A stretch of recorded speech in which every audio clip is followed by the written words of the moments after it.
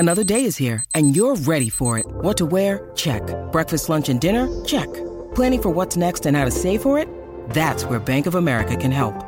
For your financial to-dos, Bank of America has experts ready to help get you closer to your goals. Get started at one of our local financial centers or 24/7 in our mobile banking app. Find a location near you at bankofamerica.com/talktous. What would you like the power to do?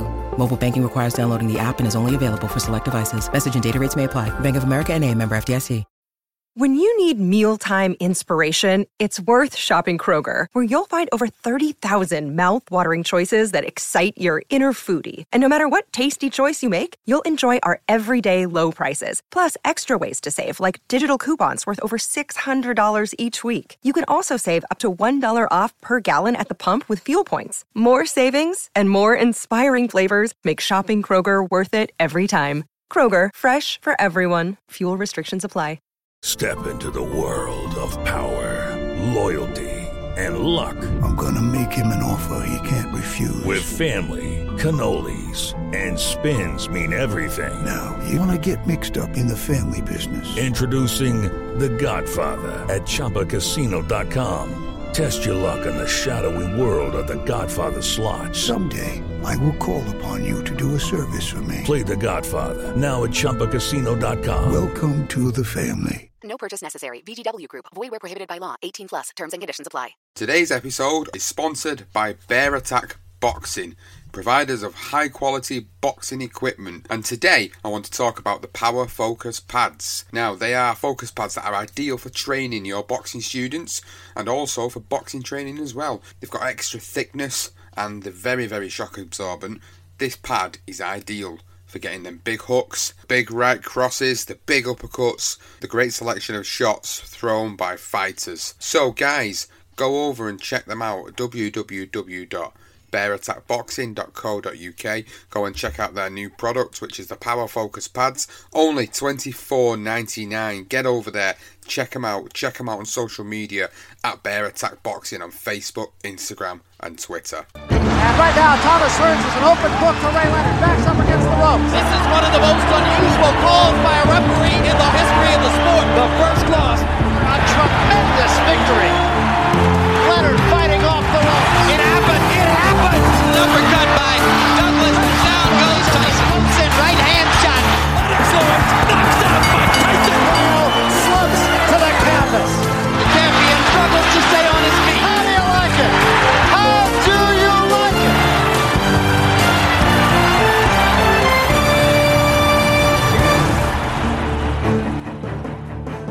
Welcome fight fans to another episode of BTR Boxing Podcast Legendary Nights, and today's episode, as voted for by you the listeners, is the tale of Nigel Benn versus Chris Eubank from November 1990.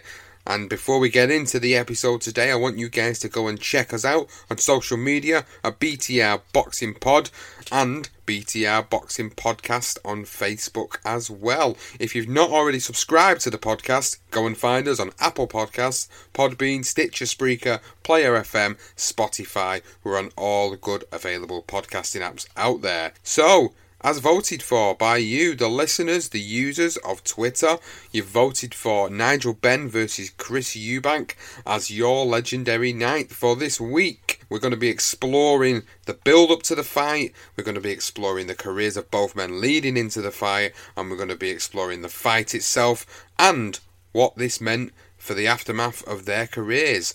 So here it is, guys. This is the next episode of BTR Boxing Podcast Legendary Nights, and it's the tale of Nigel Benn versus Chris Eubank.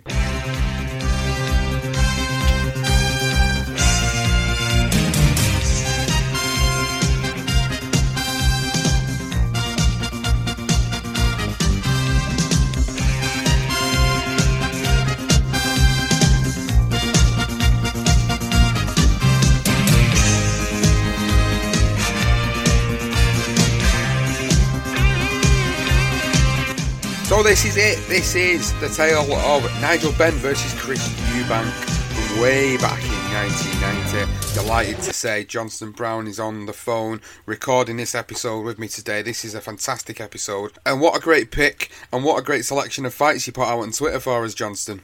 Yeah, no, it was difficult because 1990 era, there was so many good fights. But Ben Holyfield in there, obviously. But Ben Eubank won. Could have gone with Ben Eubank too, but I thought Ben won. Probably it was the better fight. So yeah, really looking to go through this classic, unforgettable encounter. Yeah, this is an unforgettable encounter indeed. So, as always, we'll be covering off the fighters' careers, briefly going to date to the fight. We'll be covering off the build-up, which we've got an interesting build-up to discuss today, and then we'll be covering the fight and the aftermath. Really excited for this one. So, as always then, let's go into it. Let's talk a little bit about these guys. So, first of all, before we go into the careers, I just wanted to briefly give my thoughts and get yours on both men, really. Both men and your memories of these two guys. Just sort of going into this particular fight. Looking back on things for me, Johnston, I got so many good memories of both fighters for what they did in their careers, but this particular fight, the build up to it, watching it back, it made you feel like it's something that's kind of missing from today's era, something that we don't have anymore, something that feels a bit more fabricated in this day and age, whereas this particular fight, as a lot of people know, it was just pure... There's just pure hatred between the guys at the time, and probably still is today. And this, for me, memories of it wise, was just epic. It was just an epic event that we'd not seen on these shows for a long period of time. Yeah, absolutely, Sean. Ben was always my favourite as a kid. I mean, I was only 8 when this fight happened, so.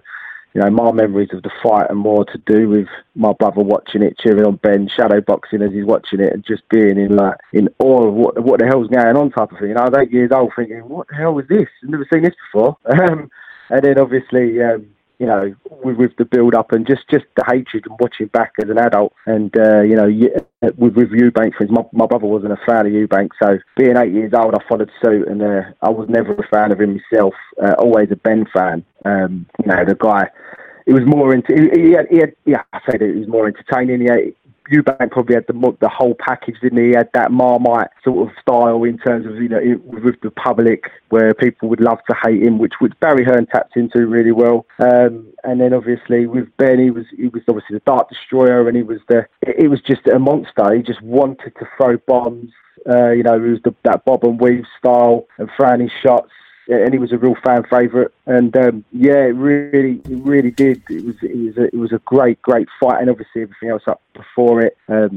Completely with Sean. It was just great, to be around at that time. I suppose. As I say, I was only young, but it was, it was pure hatred and genuine, not this fabricated stuff, as you said, as it is today. So let's talk about Nigel Benn then, first of all, starting his career way back in 1987, and it was something you touched on before we recorded this episode today, was that the words you used was, they don't make him like this anymore, and you're very, very right, because Nigel Benn, in 1987, what was it, 1, 2, 3, about 12 fights in his first year as a professional? Unbelievable, isn't it? 12 fights in 1987. He debuted in January, and he had that in his first fight, and his 12th fight was on the 2nd of December 1987. 12 fights. Unbelievable. He knocked them all out. I know, that's the crazy thing about it, is that and scary about it, the fact that he knocked every single one of them guys out going into 1988, and moving into 1988 is where he started to really come to fruition in the middleweight division. He won the vacant Commonwealth middleweight title against Abdul Sandar in 20th of April 1988. He moves on. He also defended it against Anthony Logan. He also defended it against David Noel, and then he also defended it against Michael Shalambi as well, moving into 1989. So he was very, very good fight. He was knocking everybody out. He was just the thing for me that stands out the most, and what people do remember Ben by, is the fact that he knocked a lot of people out. He was very, very hard when he was punching. He was such a tough man, and he had power in both of them fists. Oh, absolutely. And he had this style where he literally knew he was going to get you. I mean, he actually made a comment as well, saying that, he fought a couple of Mexican road sweepers, which is quite funny. And that's pretty much what Ben was like of that time. So, not all of them were they were pretty small names. But 12 fights in, and he's knocked out 12 fellas in 1 year. You're not going to be fighting anyone major. So, but just to knock these guys out says it all. And obviously, you mentioned the Logan fight. The Logan fight was an interesting one because Ben was actually put down in the first round in that Logan fight, and then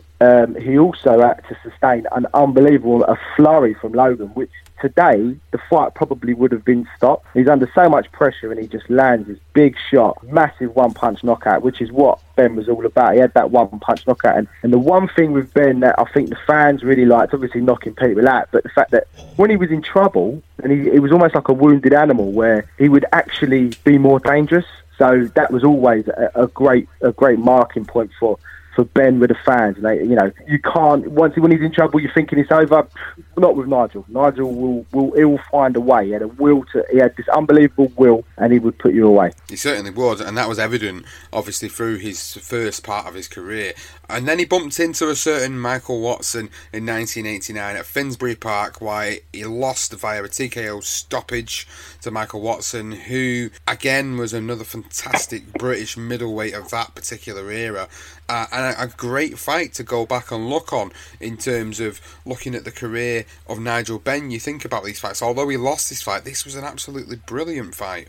Oh, unbelievable fight! It was the fourth round in particular was absolutely superb. It was like literally one for the ages. It was non-stop. I mean, Ben went for it because that's what he never really had any plan B. The plan A was to just go in there and wipe someone out. And Michael Watson, as you say, was also. I mean, you got Watson, Eubank, and Ben, and the three of them. They were all three of them from London. And the argument probably was at the time is that Watson may have even just been above Ben. He obviously beat him, but he covered up well. He took the shots well, and then obviously Ben just tired him out. He got tired, and then he got caught a few times. Got stunned Ben, and inevitably he actually got put down with a jab. Funny enough, which the fight stopped. Referee counted him out. It was a bit of an interesting count out. The crowd went a bit mad. I mean, loads of people come tearing into the ring. So some of the broadcasters were a little bit nervous about whether it's going to kick off or not. But yeah, obviously Watson then went on to fight Mike McCallum literally straight after this. So Ben losing that fight, in actual fact, it served him well in terms of his, of going forward, because as we say, a defeat is never a bad thing. And obviously, I think that today's society we're a little bit, I think some of these fighters, they're not interested in losing. They're a bit worried about losing their unbeaten record, but as Ben proved here, that it makes no difference. It actually makes you a better fighter. Yeah, and I agree with that, and I agree with that statement in today's generation of boxing and the fighters that are out there at the moment. So, obviously, you lost to Michael Watson. He moves on, goes straight back in, goes over to Atlantic City, gets a unanimous decision against Jorge Ampraro, and then goes to Las Vegas and beats Jose Quinones with a TKO victory there in 1989. Goes into 1990, so we're getting into the 90s, which is what this particular fight we're talking about today was in. And then we get Sanderline Williams, who he beats in Atlantic City via a split decision. And then this is where, for me, where his career obviously started to really take off, when he then fought in April of that year, 1990, Doug DeWitt for the WBO middleweight title of the world, picking up a TKO victory and his first world title. Yeah, it was a real turning point for Ben.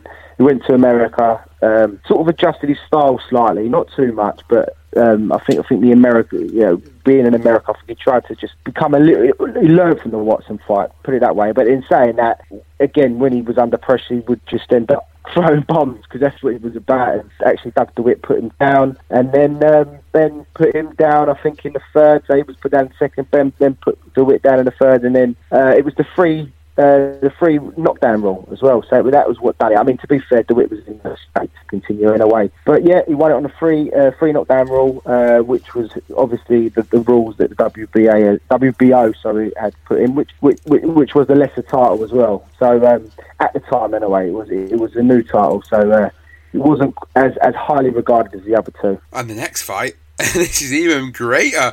Iran Barkley and Nigel Benn. Wow, what a fight this was. A 1-round KO from Nigel Benn. Oh my God, this is I'm emphasising the oh my God in this, because I tell you what, this was an absolutely fantastic fight. It was just frantic from the off. And when you look at Nigel Benn's career, this kind of epitomises what his career was really, when you get these particular fights where they're just absolute constant back and forth action. And we'll be talking a little bit about some of the other fights later on down the line in the episode, but this Iran Barkley was a guy that was supposed to beat Nigel Benn. Nigel Benn wasn't supposed to go in there and do a number on Iran Barkley. He was the underdog, even though he was the champion. It was like he was going to America to give his title away to Iran Barkley, but boy, did he go and do a job on Barkley in that fight. Unbelievable fight. If there were, again, he won this with the 3-time knockdown rule, again, with the WBO, which they implied. And you sort of wish they didn't. It literally, from the first bell, Ben's got in, literally caught Barkley straight away, rocked him to senses. He literally went down, bounced off the ropes and stood back up again, Barkley. It was a wonderful shot. And then obviously Ben tries to go for the finish and gets caught himself. He literally gets really badly caught. And you're thinking, Barkley's got him. And then obviously he comes back, puts him down again. It was the last two knockdowns were actually a little bit, he got up, Barkley. He wasn't in no fit state to continue. He could have probably carried on. So that 3-time knockdown rule, unfortunately, it prevented what could have been like a Hagler-Hearns in a way, because that was how this fight was going. It was an absolute belter. And funny enough, Barkley, just before that, had an incredible sequence of fights where he had actually beaten Tommy Hearns, lost to Duran, lost to Michael Nunn, and then eventually lost to Ben. So that 3-fight sequence there is pretty impressive, or 4 fights, sorry. So just shows you again, and Barkley, Barkley beats Hearns twice, and then you've got, Duran who beat Barkley, and then Hearns knocks out Duran. So it just shows you styles make fights. And I tell you what, Barkley-Ben was an unbelievable fight, and it's just a shame it lasted around. Yeah, you're right. It would have been a great fight to have seen go out at least another couple of rounds, but as you said, with the 3 knockdown rule which was in place from the WBO at the time, that fight was stopped in the first round, which brought an unbelievable end to the fight and an unbelievable title defence for Nigel Benn, which led into this next fight, which was the fight we're talking about today versus Chris Eubank. So, Chris Eubank then, let's talk about him. Let's talk about his career going into the Benn fight. And one of the most notable things, when looking at his career and going back all the way to the beginning, is that he actually had his first 5 fights in the USA, which I was very surprised about when I looked back on that. It wasn't something I actually knew about Chris Eubank going into doing this podcast. I didn't realise Chris Eubank had actually built his name on his first 5 fights in America, making his debut in Atlantic City.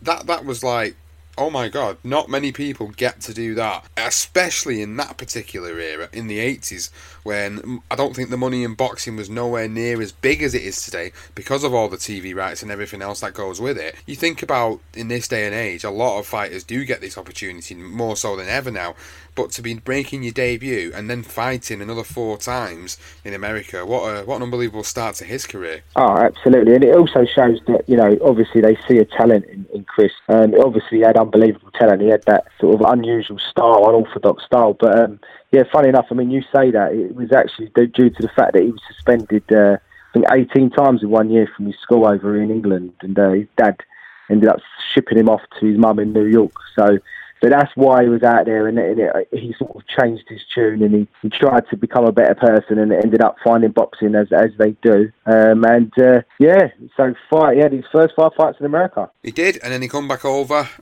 to the UK, started to build his reputation throughout the late 80s. So he fought at the famous York Hall, Bethnal Green, he fought at the Brentwood Centre, places that you'll know very well, the Royal Albert Hall, another great boxing venue there down in London. Wonderful. Yeah, exactly. And this was where he started to really build himself as a fighter and establish himself as a fighter. Now, one of the interesting things about Eubank's career going into this particular fight was that prior to going into the fight with Nigel Benn, he'd actually never won a professional title as such in terms of the domestic side of the business. So he'd never actually been there and picked up a Commonwealth title or a British title, the Lord Lonsdale belt at this point. He'd picked up the WBC International middleweight title, which I suppose is the version of like what we get today, where it's like a WBC Silver or something of that nature, but he'd never actually picked up the Lord Lonsdale or the Commonwealth at this point. Yeah, it's interesting, isn't it? He didn't go through that route, the English, the British, that is one thing I didn't. Do you know what? I didn't even think about actually. He was signed by Barry Hearn. I think Barry picked him up and brought him over here. So he tried to nurture him in terms of having him as that Marmite character. But yeah, interestingly, he didn't, did he? I mean, the only one looking at some of these names is obviously the Anthony Logan fight, which he fought on the undercard of Ben, who was the headliner, which was in 1989, the year before they fought. So I think that was actually the fight when Eubank turned around and said, he called Ben out. So that was when it started, if you like. And he had a lot of fights. He had 5 fights in 88, and then he had 9 fights in 89, which again shows you they don't make them like this anymore, Sean, at all. But yeah, really interesting. I never picked up on that. But yeah, not one, apart from obviously, as you say, the WBC International, which obviously put him in a higher rank at the time. What was also interesting is going into the Ben fight, he'd actually had 4 fights previously throughout the year. So, he started in March, and then he fought again in April, then he fought again in September, and then again at the end of September. So he fought 4 times before eventually going into this fight in November of 1990 with Nigel Benn.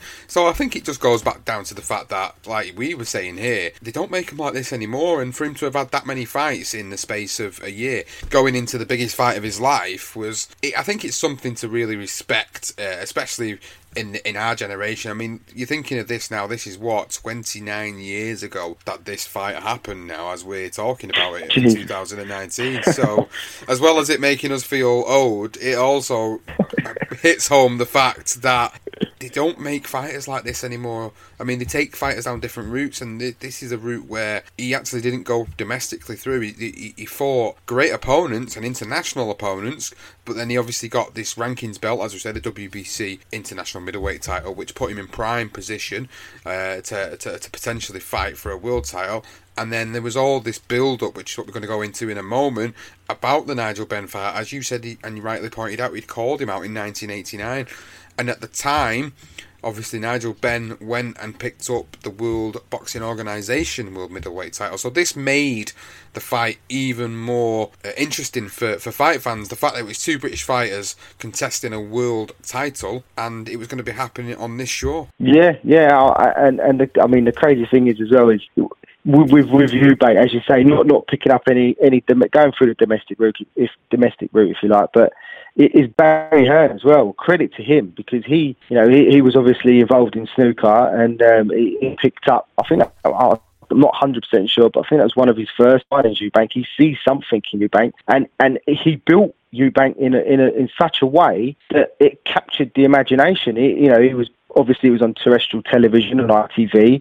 He had signed a contract. He was good friends with the guy, with Barry Hearn. He was good friends with, I can't remember the guy's name, but who ran ITV at the time. So obviously getting Eubank on the bill, and obviously knocking a few guys out before that. He had a few points decisions, but just that arrogant style. And I'll go back to my brother, because that's one person I can look at here is, he absolutely detested Eubank, my brother.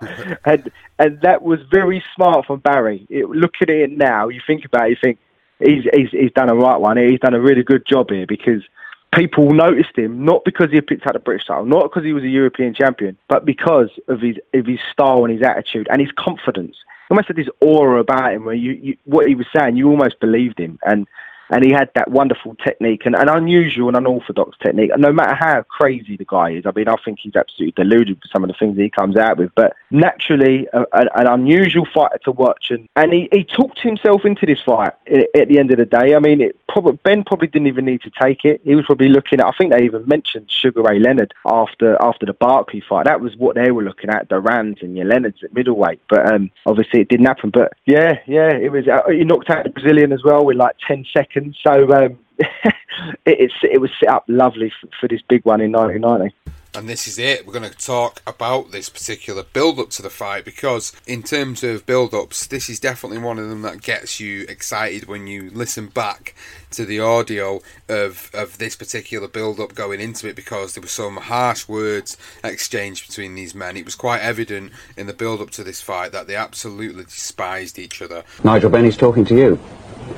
To face me. The thing about him, he's all hype. He's all hype, and I can't wait to November the 18th to give him a good hiding. He went out there, He'd done a job on a guy. Who was it? Another Sanchez, Gomez, Lopez. Who was it? Another road sweeper? Hey, I've done that before. Now I'm with the big boys. I'm there already. He's got to prove himself, not me. I have what it takes. This man is nothing but, he's the real hype. I come up the hard way. I proved myself, boy. You had your time. Let's have some parliamentary procedure here, all right? Oh, God. I have nothing to say to Nigel. I find the man intolerable in that he's so wild. You know, when they talk about boxing and they talk about fights, you know, fabricated, and they look like they're kind of putting it on to sell tickets, there was no fabrication at all with this fight. You could just see these two men just genuinely hated each other. Oh, it was absolutely genuine dislike. I mean, they actually put the sign of the fight on TV, and I mean, you sort of think, God, what are they doing? Like, but in actual fact, it worked so well. So you had Eubank sort of sitting with his back to Ben, and it wouldn't look at Ben, and Ben's, you could see he was just really winding him up. I think, I can't remember the name of the host of the show at the time, but he was sort of saying, you're not going to sort of turn around and look at him, and Eubank's giving it the old, no, I'll look at him on the night of the fight. And then they're sort of saying, you know, I can see this genuine dislike, and Eubank comes with, I don't dislike him, I just want his WBO title. And Ben goes, personally, I hate him. And he's saying the public are coming up to him, telling him, you've got to knock out this cat. This cat is, you know, he's too big for his boots, and, you know, he's got a big head. You need to put him away, Ben. And Ambrose Mendy, who was obviously his manager at the time, was also present alongside Ben. And then you had Barry Hearn signing the contract and getting involved as well. And it just warmed up beautifully, really. And obviously the war of words in between fights as well. So, yeah. It was fascinating to watch back. And as I say, I was only young, but I have these vague memories of my brother not being too best pleased with Eubank, to be honest. In my opinion, although he's a great puncher, he had nothing else other than that. Do you go along with that, Ambrose? That's why. Not at all. Not at all. Nigel Benn came up the hard way. You know, we're going to find out on the night who's fooling who. In my opinion, Chris Eubank tries to talk as if he came out of some silver spoon society. He's a kid off the street the same as us, and we're going to find out on the night just who's fooling who. In regards to Chris saying that boxing is a mugs game, we've got something to show you. It's a piece of our own artwork. Perhaps you'd like to home in on that.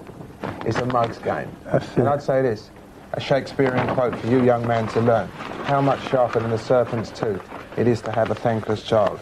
That's from all the professional boxers in this country. Barry Hearn, why is this man the boxer they all love to hate? Well, I don't think they do. I think that's an image that's been afforded to him by some of the journalists in Fleet Street. It takes a bit of time to appreciate Chris Eubank. But, you know, having said that, you know, I'm not detracting from either fighter, but we have a situation where Nigel Benn fought Michael Watson. Nigel Benn was the undefeated fighter that went in. Chris Eubank now is the undefeated fighter. He's there on merit. He is the man until he's been beaten. And it's going to be a very highly competitive fight between two great athletes. Even going back and watching like the clips on YouTube, which is wonderful for us to watch in this day and age, it's great to watch back at the genuine disdain for each other. And, you know, you look at the modern day rivalries that we've seen where we felt like there's genuine hatred between one another, and the one we covered a few weeks back with Froch and Groves is a perfect example of two guys that really just didn't like each other. There was no put on, there was no charade, it was just genuine dislike. Eubank, obviously, the Marmite character, as you referred to him earlier, he was very arrogant. He was, well, he still is. He still is. But he was more so than ever back in the 90s. He was such an arrogant man that nobody liked. So eccentric, spoke in a certain way. His mannerisms, everything about him was just, you either liked the guy or you really hated the guy and wanted to see him get knocked out by the likes of Nigel Benn. So this is what sort of split public opinion on the fact that Eubank was a beautiful boxer, great skill, great stylistically going in against a guy who was known for his knockout power, but also a guy that would come forward, and it was going to make for an interesting fight. It was definitely the boxer against the puncher anyway. That was for sure. Oh, you saying that, Chris Eubank actually was quoted just before the fight saying, a competent and intellectual boxer against a shallow-minded puncher. That was basically how he built the fight. That's typical Eubank, isn't it? You know, as a puncher, because a puncher never beats a boxer. So was very clever with how he phrased it. You can write his words down and know exactly what he's going to say and how he's going to say it, and that just wound Ben up, because Ben was, he was he was one of the people, wasn't he? He was, you could go out with Ben, after the fight with Barkley, for instance. He was out on the Raz with his fans that had come over to watch him in Atlantic City. Whereas Ben, I'm with Eubank, so I don't think the fans quite got that. It was just his arrogant-minded, narrow-minded, and just self-obsessed with himself. And whereas Ben was like, your guy next door, wasn't he? He was the guy he was your mate. So I think that's what people loved about Ben, and it just set up for the hate for Eubank, and then the love for Nigel. And but it swings and roundabouts, because obviously as it develops, I think people start to appreciate how good Eubank was. But it was simmering nicely for the main event. And this is some interesting information about this particular fight going into everything to the ring walk was when I looked up the information on it, this was great. I mean, watching the video back before looking at information for our episode was like, this is great entrances, and then you sit there and you're watching Eubank come in, and he's got his Simply the Best by Tina Turner, and then as he's starting to come out, the music just completely stops. And now I never knew, watching back on that this was actually a sabotage by Ben's team. So what actually happened was, obviously, to get their own back on the way Eubank had been in the lead up to the fight and how arrogant he'd been, one of Eubank's team decided to basically stop the record. Yes, record, for people that are over the age of 30. That is a very round black circular thing that goes on with a pin. You probably won't have seen him. Go on Google and check him out. Yes, so the record, Simply the Best, was actually stopped. So Eubank just carried on. He just carried on walking to the ring like a consummate professional, like nothing had even happened. So the music completely stops, and he just carries on, goes in, does his vaulting over the rope as always, and then we get obviously Nigel Benn, who then comes in just looking like a mini Mike Tyson. yeah, it was brilliant, wasn't it? The funny thing is as well is the other thing I picked up, and I don't know if you might have as well, Sean, is Ben. They used to do check weight before the fight, and on the morning of the fight, I think they said Ben woke up sort of 6 o'clock in the morning or whatever, and he went, "I need to check weight," and they went, "All right." So he checked weight, and he was 6.5 pounds overweight for this fight, and he had 3 hours to lose it. So he spent literally the whole morning running around an underground roundabout. Had done 3 miles on a treadmill with all his clothes on. Then he went into a sauna with 4 layers of clothing on, and shadow boxed for 45 minutes to try and bring down that weight. In the end, he managed to go to check weight, and he checked weight.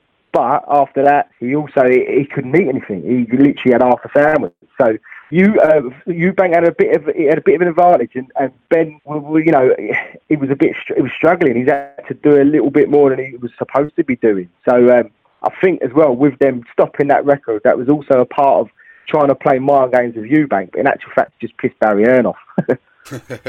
Well, that's something that not a lot of people may know about the fight, unless you're really hardcore and have really gone into the depths of these particular two fighters' careers. I actually never knew that this had happened in terms of his check weight and the fact that he had to do all these miles and the treadmill and the shadow boxing to actually, drain the weight out of him to be able to get in there on the day and give it as a fair advantage as possible. But as you rightly pointed out, in this day and age, again, when I refer back to it, people, when they're absolutely drained themselves down to the bone, it definitely has a massive impact on their performance on the night. And I've always said this about boxing and the way these things go down. And evidently, I think, when you look back on the fight, and as we touch through the fight, you can actually start to see how this does come into play later on down the line of the fight. So, as we were saying then, going back to the entrances, once they got into the ring, I think one of the most iconic scenes in British boxing history happened as they both came to the middle of the ring and they both stared at each other, and it was just Eubank's typical glazed eye stare straight through Ben, and Ben's expression of just pure hatred and loathing for Eubank. yeah, I'll never forget it. I mean, it was intense, wasn't it? And even the way when they sort of went back to their corners as well, just before the bell sounded, and that iconic pose that I suppose you got to say with Eubank with the hands and sort of side standing and glaring over to his opponent in the corner, and Ben was almost doing a similar thing, wasn't he? So they're both staring at him, waiting for that bell when they're ready. And Ben in his head saying, I'm going to absolutely rip your head off. It was brilliant. It was great to watch. You could feel the tension.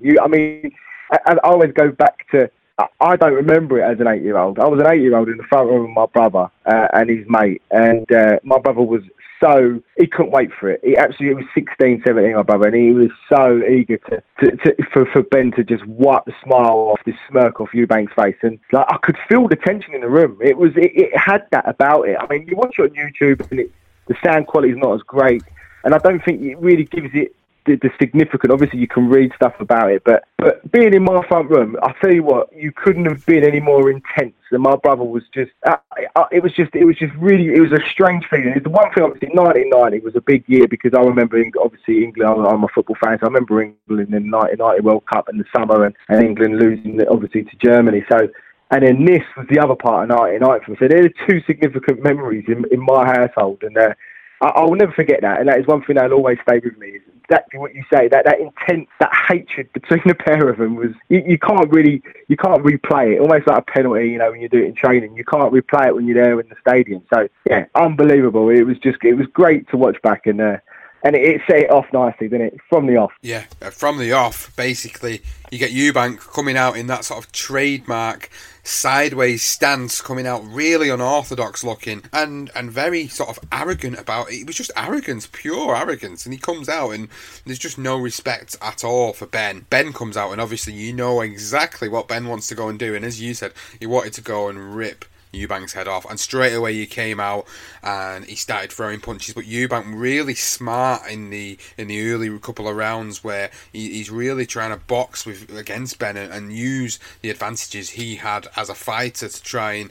overcome Ben. But Ben was just so ferocious, as we always known him as. He wouldn't stop. He took punches to get on the inside to get to Eubank, but Eubank actually caught Ben with a real good right cross in the opening stanza, and that was a significant start, and he really hurt Ben in that first round. And that the commentators were absolutely going wild. It was like immediately, it was like a replay of the Iran Barkley fight. It was, Ben comes out, starts throwing ferocious punches, Eubank catches him, nice great right cross, and then all of a sudden you just kind of see Ben's legs go a little bit and you're like, oh no. If you didn't know the result before that, I can imagine the millions of people that watched it in 1990, hearts would have been in the mouth at this point. Eubank is going to have to come back with punches ready. He's not going to be able to strut. He's going to have to try and hurt Ben. He's done it.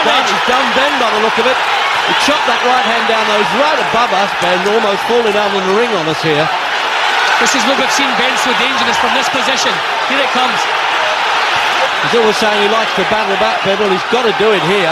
Tried to do it with Watson, but it didn't work. Ben's legs are shaky.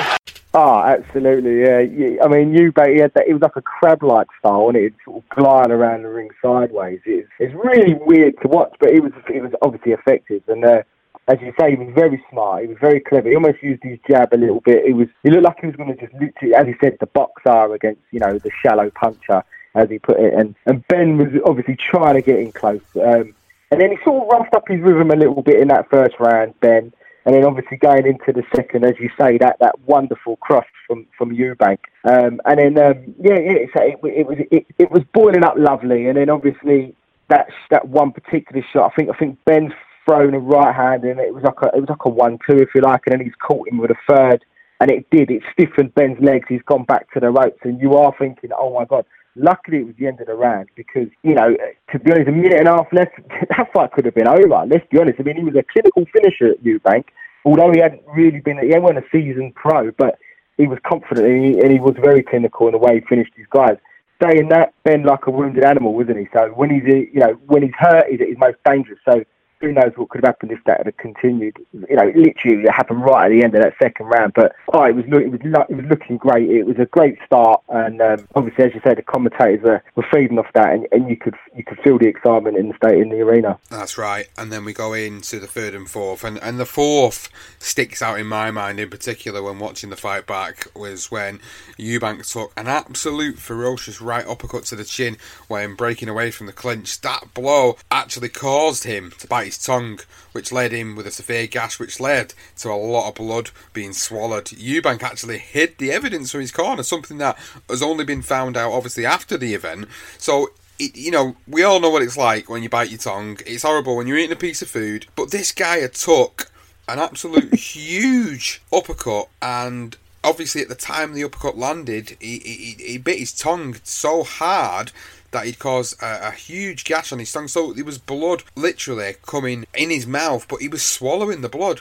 Because if he would have let that blood come out of his mouth, they probably would have stopped the fight. Because that's what would have happened. They would have seen that much blood coming out of him. It's like, no, this is pretty severe. There was probably a big chance that if he would have carried on, that they would have stopped it through the fact that he might have even lost his tongue. You know, that's how bad it was. Yeah, and as you said, he actually didn't even mention that until well after the fight. But yeah, I mean, could you imagine that? I mean, you could literally, as they are in the inside, it's sort of like their heads have come together. And as you sort of, I think Eubank described it as when you got your sort of chin on someone's shoulder, and then as you come away, your mouth is slightly open. So that's why when he's actually thrown this massive uppercut, his mouth being slightly open, after he just caught his tongue, obviously bit his tongue, and then, as you say, he was trying to hide the evidence from Ronnie Davis and obviously the doctors, because he didn't want him to pick up on the fact that he had so much blood in his mouth and he didn't want the fight to be stopped. Which again just shows you that, you know, for all the things that Eubank was, he was very self-confident, and he was a bit of a prick, let's be honest. He had a real will to want to fight and win. So credit to him, really. It was always remembered, this fight, for the commentary, the ITV commentary. Obviously, the commentators got so into this that Jim McDonnell was like, "Jesus, look at that right hand," and it was just you got the big fight feel of everything. You know, when the commentators play, some people slag them off, don't they? In this day and age, like the some of the shit they come out with, but like I think you felt every punch with the way the expressions of the commentators came across on the telly. Like, you got the guys like Jim McDonnell shouting "Jesus," you know, that's not something you kind of get now. It's more scripted, I think. It's more, they've got their own sort of things sort of set out for them, whereas now back in the day, it was more like they're saying it as they see it and as they felt it, as opposed to just being specific about certain things that I was saying. And that really made a difference to me watching the fight back. It kind of got you really sort of engaged in the action that was going on in the ring, and it kind of led you to feel something was happening more than what you actually thought it was. You know, going into that fifth round, Ben's eye was actually swollen shut because of the amount of punishment he was taking on the way in to get to Chris Eubank. And then in the sixth, Eubank started throwing shots at Ben, who was covering up on the ropes.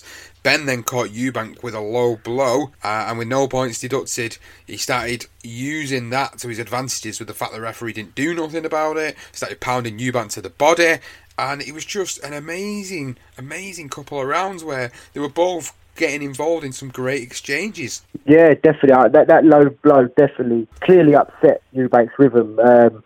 He was pretty much in control of, as you say, Ben's eye obviously almost closed shut by this point, and so he's thrown that punch. Obviously, it was low, and Eubank, to his credit again, you know, he's bit his tongue, and now he's been punched in the buttocks. And as you say, Richard Steele, the ref, who was an established referee at the time, he could have given him a bit longer. I mean, we see one recently with Amir Khan, and how he just bottled that completely. Eubank gave himself a few seconds, and he was back in there, clearly in discomfort. Ben, clever in his tactics, as you say, targeted the body. I mean, the last thing we need is, you know, you could imagine being the fighter getting caught in the Goonies, and then all of a sudden, you know, you're getting smashed in the body, you know what I mean, by someone who's a big puncher. That's the last thing you want. You know, everybody knows you feel a bit sick and your belly hurts a bit, doesn't it, afterwards. So very clever tactics from Ben, and as you say, worked the body really well, and it was clearly taking effect on Eubank. But obviously with Ben, with his eye, you know, he knew he had to do something different. And with that granite chin, which Eubank clearly showed in this fight, he got caught a few times with some big hands, big right hands. And so it wasn't the chin that was going to put him down. It was always going to be the body. And you could see in Ben's eyes, specifically in the 6th and 7th, when he was really whipping them shots in deep, wasn't he, Ben? And they were taking some effect. And even one point, Eubank even glances over to Richard Steele, ref, and when you see that in a fight, you started to think, oh, hold on a minute, I think this is on the turn, this fight. You know, he's looking for a way out here. But again, credit to Eubank, he fought on. He did, he fought back in the 7th, he really did, and he started to turn the fight a little bit around in his favour. And then as we get into the 8th round, the scores are fairly even as we start that round. But at this point, when I was talking about earlier about how the effects of the weight drain might start to catch up with Ben, and it was evident, and this is where I felt he started to catch up with him in the fight going into the 8th. He became a little bit more wary going into the 8th round now. He was looking to kind of pick these one-punch shots on Eubank. He was just like throwing... They weren't entirely wild, but in my eyes it was kind of like he was only throwing the one shot, looking for that one-punch knockout. Now, actually, he did catch Eubank on the top of the head with an overhand right after he trapped Eubank in the corner. Now, that meant that he went down, and he was up there quick, said it was a slip. No, it's a slip. That's what he was saying to the Richard Steele, the referee. But he had to take the 8 count regardless from Richard Steele. I'm surprised that Eubank hasn't tried to make better use of his jab, because Ben does come straight on him. Yeah, exactly. Professes to be a master of the noble art. Right. Almost came out on our lap, Adrian. A little bit of a slip. He's arguing with the referee. It was a slip. But there's no point in him shouting at him because he got clipped at the same time. I think it was a bit of both, Reg. It was a slip. It was a punch that caused him to slip, so you got to count. And that was a really interesting part of the fight, because at this point, with the fight being so even, that was significant, because that now meant that it was a 10-8 round automatically, which meant that essentially Ben's 2 rounds in front. So this is where Eubank really had to start coming back, and he finished the round pretty strongly. And what was interesting is that at the end of the round number 8, he's posing again. His arrogance is just ridiculous. Like, he's just posing, and he did it in a couple of the rounds throughout the fight, which I've not touched on. But when you watch the fight back, you just see him doing this pose. And I always refer back to today. Chris Eubank Jr. used to do exactly the same up until recently. He'd stand in between the rounds in the corner when they get the 1 minute break, and he'd just stand there staring at the opponent. And Eubank was exactly the same in this fight with Ben. Oh, yeah, we did touch on that. I mean, even from the first round, he actually, because the camera goes straight onto Ben's corner and you don't actually see it, but Eubank was actually strolling around in his corner before he actually, for about 10 seconds, before he actually went back to Ronnie Davis. And as you say, he was doing exactly the same thing.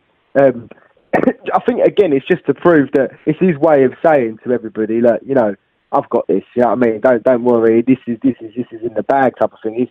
If anything, he's trying to sway the judges as well. But, I mean, as you say, that knockdown, whether it was a slip or not, I mean, I've watched it so many times. I mean, at the time, as I keep going back to my household while this fight was on, my brother was unbelievably just jumping around, shadow boxing away, and he thought it was over. Obviously, it wasn't, and he still to this day would always say it was never a slip. He took him down. I've watched it. It's difficult because he does catch him right behind the ear, and with the way like that crab-like style that Eubank had, whether he would have gone low and just moved out of the way, and maybe there was a little bit of water and he slipped on it. He was absolutely fine, as you said, Sean, and he was ready to carry on. But I think the one problem for Ben was the eye. It was clearly, it was completely shut by this point. And Eubank was a clever fighter, a clever boxer, as I touched on with Ben being a clever fighter, using the body after sort of getting him in the balls. And he targeted that eye, and he worked it well. So I'm moving into that last round.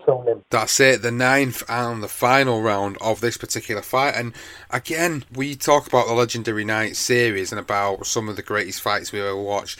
This is where it started to make it greatest fight, Legendary Night territory, when this 9 round came about, because what started out as what you believed was going to be a Ben round turned into something completely different. So the round started as the previous rounds had started, really. Both men were going for it. Both men knew, this was do or die, and going into that 9th round, which I've got to say, if you've not seen the 9th round of this particular fight, and you're listening at this point, then you obviously need to go and watch it, because it was an unbelievable round, because it was quite an even round as it started out, and it was up until Eubank missed with a right. Ben caught him with a left hook, which landed on Eubank, who was a little bit unbalanced at this point, and it sent him down. So standing up, Eubank again circled Ben before releasing a left-right combination and a left hook which staggered Ben. Ben survived that little flurry and got into the clinch, and then Eubank then, this is where you said earlier, and you quite rightly pointed out, that he was known for being a fantastic finisher. He got a straight right from Eubank, sent Ben into the corner, and it was at this point where Richard Seal had seen enough and decided that he was going to step in to end the flurry with 5 seconds left of round number 9. He was falling for that. That was Ben. Oh, what a shot that Shot is. really super. Opened him up with the left hand and then shot the right hand over, and it connected. There's the countdown. If he did go down, the count would continue. Ben's shaking, Reg. Right to his boots, Jim. Ben is shaking. The eyes watch Reg. This will be the finish of the belt. And it's all over in the 9th round. And would you believe, in Ben's corner, they looked as though they were objecting to that for a minute. Why was it stopped? But I think he was right to dive in there. Apart from the eye closing, he was also getting punished at that point, Jim.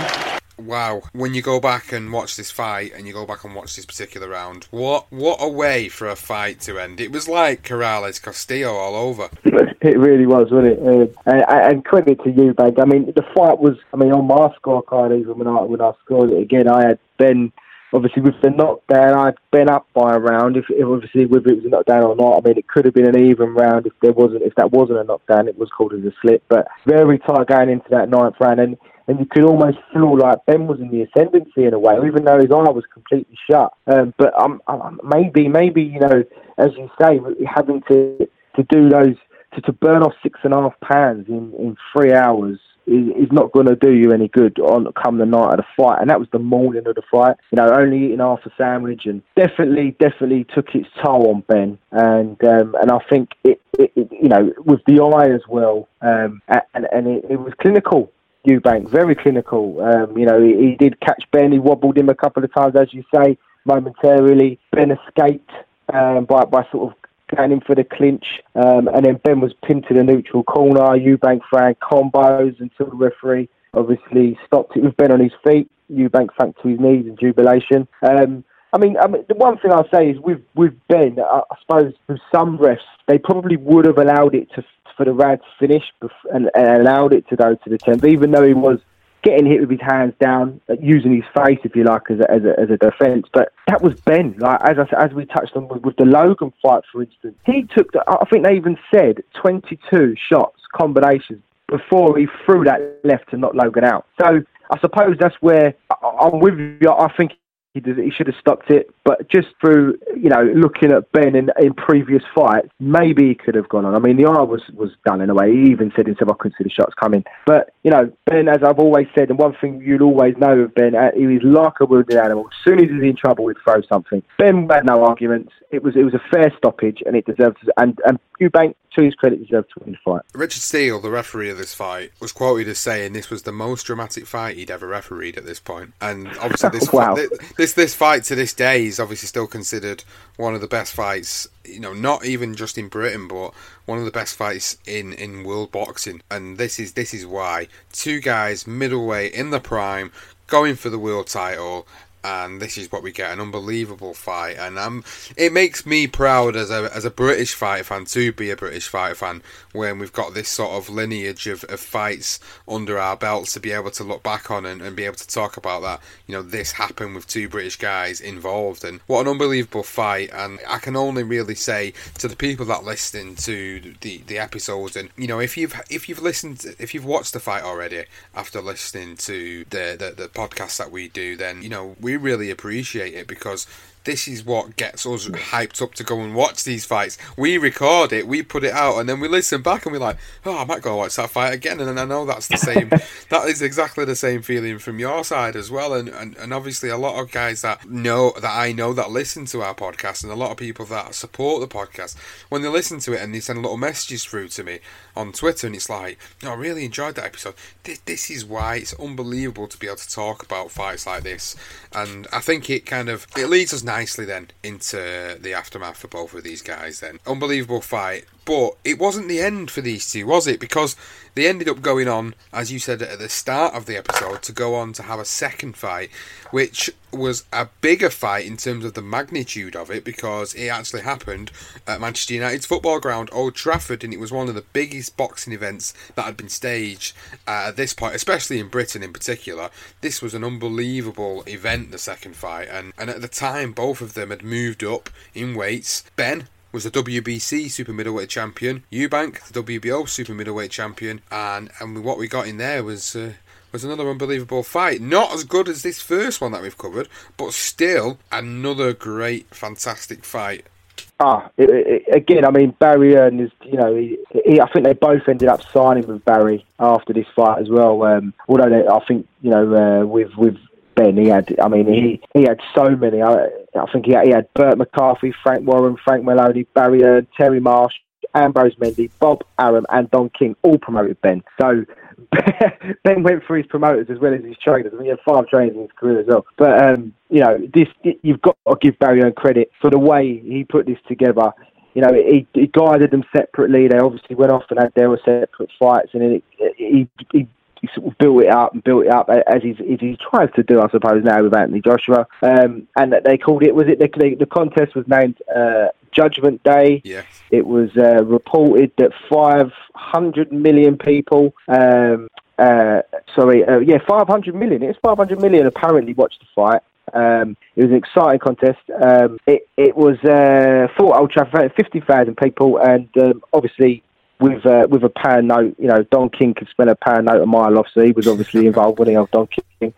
And then it was a brilliant fight. Again, it was a draw, which was a bit of an anticlimax. I mean, I do remember this fight more as a sort of early teen, if you like, and I thought Ben won the fight. I've watched it back. I still think Ben wins the fight. I don't know if that's because I just don't like Eubank, I suppose, maybe. But, it was a draw. It was what it was. But it was an exit. It just showed you that how today, where we move from these sort of 20,000 arenas or 30,000 arenas, whatever they hold, to Wembley Stadium. This was basically that. You're at the NEC in front of 10,000 people, and then you move it to Old Trafford in front of 50,000. And that was what they brought. They brought the fans, they brought the media, America. They had 2 world titles at super middleweight on the line. It was just beautiful. That is what it all stems from, this one particular fight. That was an absolute belter, and a wonderful fight. And again, anyone, please just go and watch it. Have a look at the second one as well as the first, because it really was an excellent contest. So, just briefly touching on Nigel Benn's career after this point, obviously we talked about the fact that he did have a second fight up at super middleweight with Chris Eubank Jr. Yeah. He would then campaign the rest of his career up at super middleweight, being involved with fights with Henry Wharton, Juan Carlos Jimenez, and then the epic fight, which was also a sad turn of events, with Gerald McClellan. I feel like that Gerald McClellan fight is probably one to potentially put down in the future as another episode for this series, because of the fight itself, not so much the aftermath with what happened to McClellan, but the fight itself was an unbelievable fight, and another fight where, as always, Nigel Benn was always the underdog. He was always a man against the odds, so he had a fantastic fight with McClellan, and then he moved on and 2 more great fights which he were involved in, with 2 fights with Steve Collins in 1996, and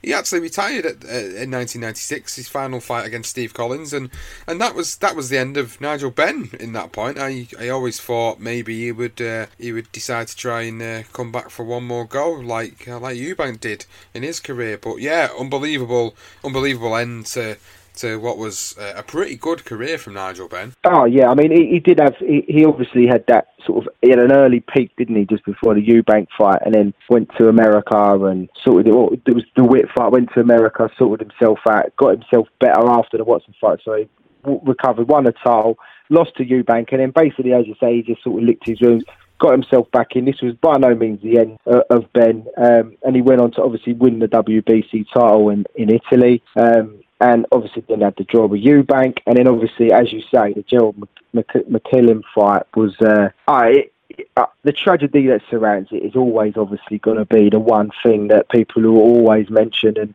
it wasn't good for the sport in terms of how it ended. But in terms of the fight itself, what an unbelievable fight. It really was brilliant. This guy, Gerald McKinnon, he was the big puncher. He was the Ben of 22 fights and 22 knockouts. He was the guy that was supposed to go in and just literally wipe the floor with Ben. And it looked like it was going to happen. I think loads and loads of reporters put down that I think they all thought it'd be over in the first round. And they almost got it right. I mean, the way it was going, it looked that way. Ben recovered well, and then obviously, as the fight wore on, obviously, we all know what happened with the blinking and McLennan, etc. But, I mean, he had a couple of right knobs in his corner, didn't he? His whole entourage was, he wasn't a nice fella. I mean, I'm not going to lie, he wasn't a nice guy. If anyone wants to go and read about the guy, he wasn't very nice. Doesn't mean that he should deserve to have what happened to him, but if anything, just go and watch that fight. It really is. I mean, if anyone's got Box Nation, they have it on probably once a week, that one, because it's so good.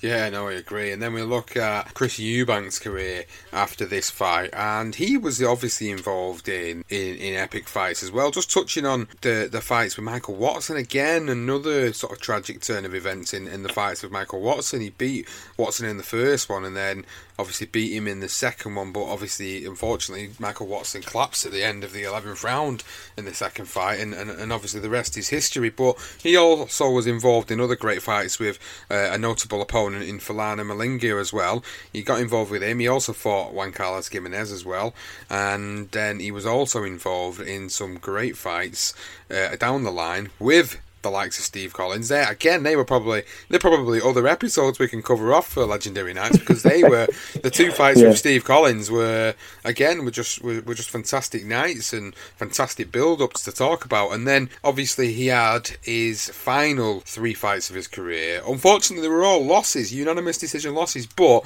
he would fight a future star in Joe Calzaghe in 97, which was for the vacant WBO super middleweight title. He then decided to come back in 98 and fight up at cruiserweight against Carl the Cat Thompson in 2 great fights against Carl Thompson there. So Eubank also had a great career, and just to summarise both men's careers, they both became world champions in 2 separate weights, and that's a feat that not a lot of boxers can say they ever did, and that is why a lot of fans regard them as British boxing legends. Oh, absolutely. I think with Eubank, Ben, it was obviously their rivalry. When you think of one, you think of the other, which alone for me is enough.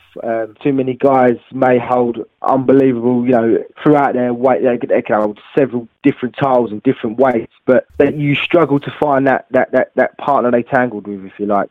Styles make fights, as they say, but also you need someone with you. When you think of Gatti, you think of Walls. When you think of Eubank, you think of Ben. When you think of Ali, you think of Frazier. No matter what anybody, people will always remember that for those 2 fights. And obviously their careers, they both had magnificent careers, as you say, in 2 separate weights. I mean, even Ronnie Davis, when Eubank moved up to super middleweight, although it was only a brief spell, Ronnie Davis actually felt that he was a beast at light heavy. So, who knows if he'd have moved up to light heavy, maybe he could have gone on to do even more things earlier than he did, that is. But I mean, they were just excellent fights. I mean, the Watson fight, for instance, again, it was a tragic turn of events. But I think people forget that is actually one of Eubank's best performances. He was down on the scorecards and he needed to finish the fight by a knockout and stopped him. I mean, obviously it was tragic what happened, but I think people just overlook that it was an outstanding performance from Eubank. And then obviously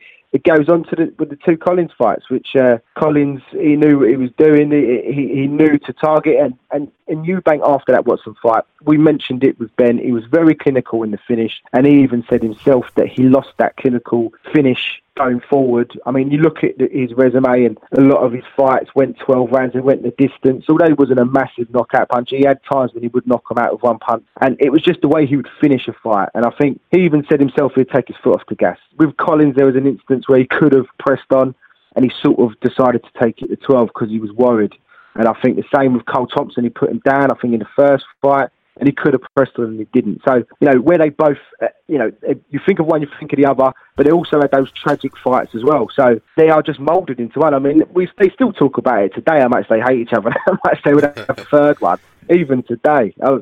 Would I watch it? I probably would. I'm not even joking, I probably would watch it. So they were just, it was a great fight. It had everything. It was a classic. It was unforgettable. I mean, so the words just fail me. I mean, it was a battle of wits, a battle of wills. It was a fight of the ages, and I think that is 100% a legendary night. And they, as you say, they could even feature further on down the line. So maybe when we do other polls, I think I wouldn't be surprised if Ben McClellan comes out as a winner, because that was another great fight. And obviously Collins against Eubank, their first one in particular, was another great fight. Calzaghe, as you mentioned, sorry. I'm rabbiting on it, but it's just there's so many fights. They're a credit to British boxing, and they're a credit to boxing as a whole. And they actually, WBO, they were a small, unrecognised organisation at the time, and if anything, it's probably down to Ben Eubank that WBO has now become what it is today. And I can't disagree with that last statement there, because you're probably right. It was probably the pioneering fight for their World Championship and their organisation. Also, on a side note then, going back to what you were talking about there, if anybody that's listening has not seen a good documentary about these two going in against each other and their particular rivalry, ITV did a documentary a few years back called The Best Ever Big Fight Live, and it was former world champion Duke McKenzie and Barry McGuigan talking about this particular rivalry. Duke McKenzie saying it's a rivalry that may never be rivaled, with Barry McGuigan also agreeing to say there was real empathy and ill will between them two, but what fights.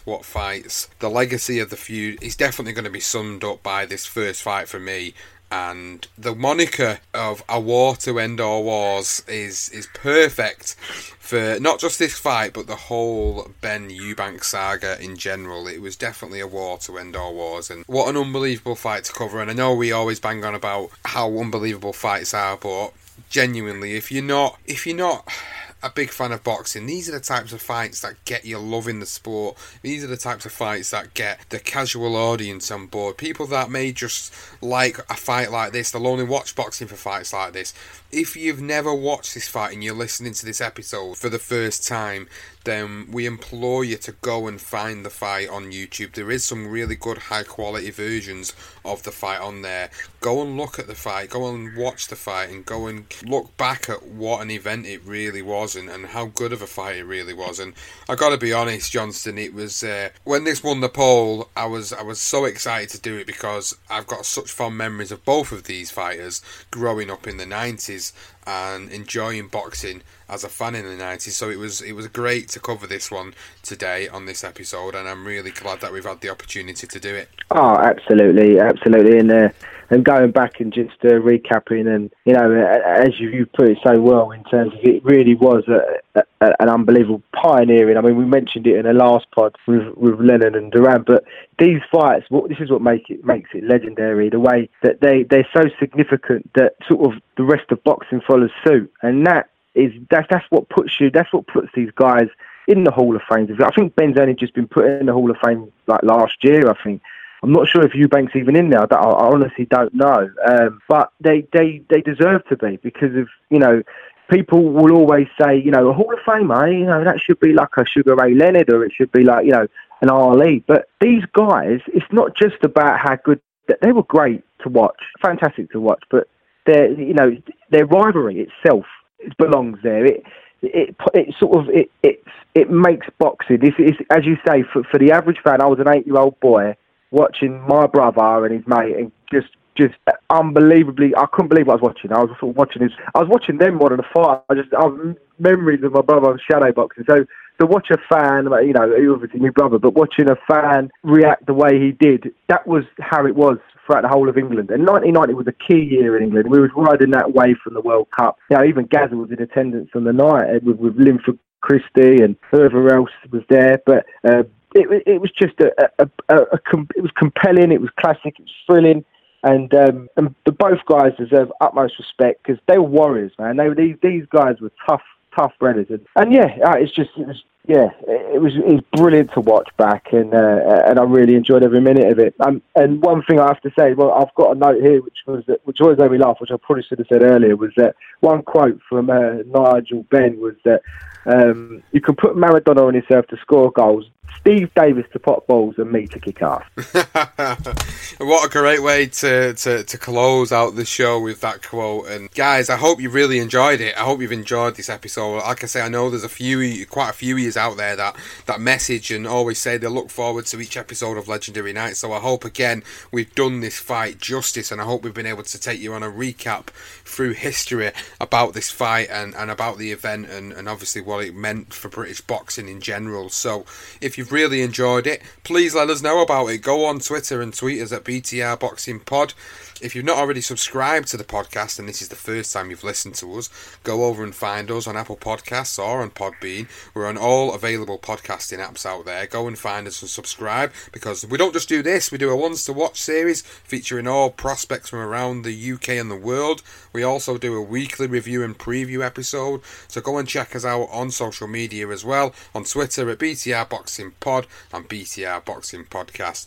Thanks for listening, guys, and we'll see you on the next episode of BTR's Legendary Nights. And right now, Thomas Hearns is an open book for Ray Leonard. Backs up against the ropes. This is one of the most unusual calls by a referee in the history of the sport. The first loss. A tremendous victory. Leonard fighting off the ropes. It happened. It happened. An uppercut by Douglas. Down goes Tyson. Wilson, right hand shot. Lennox Lawrence knocks out Mike Tyson. Slumps to the canvas. The champion struggles to stay on his feet. How do you like it? How do you like it?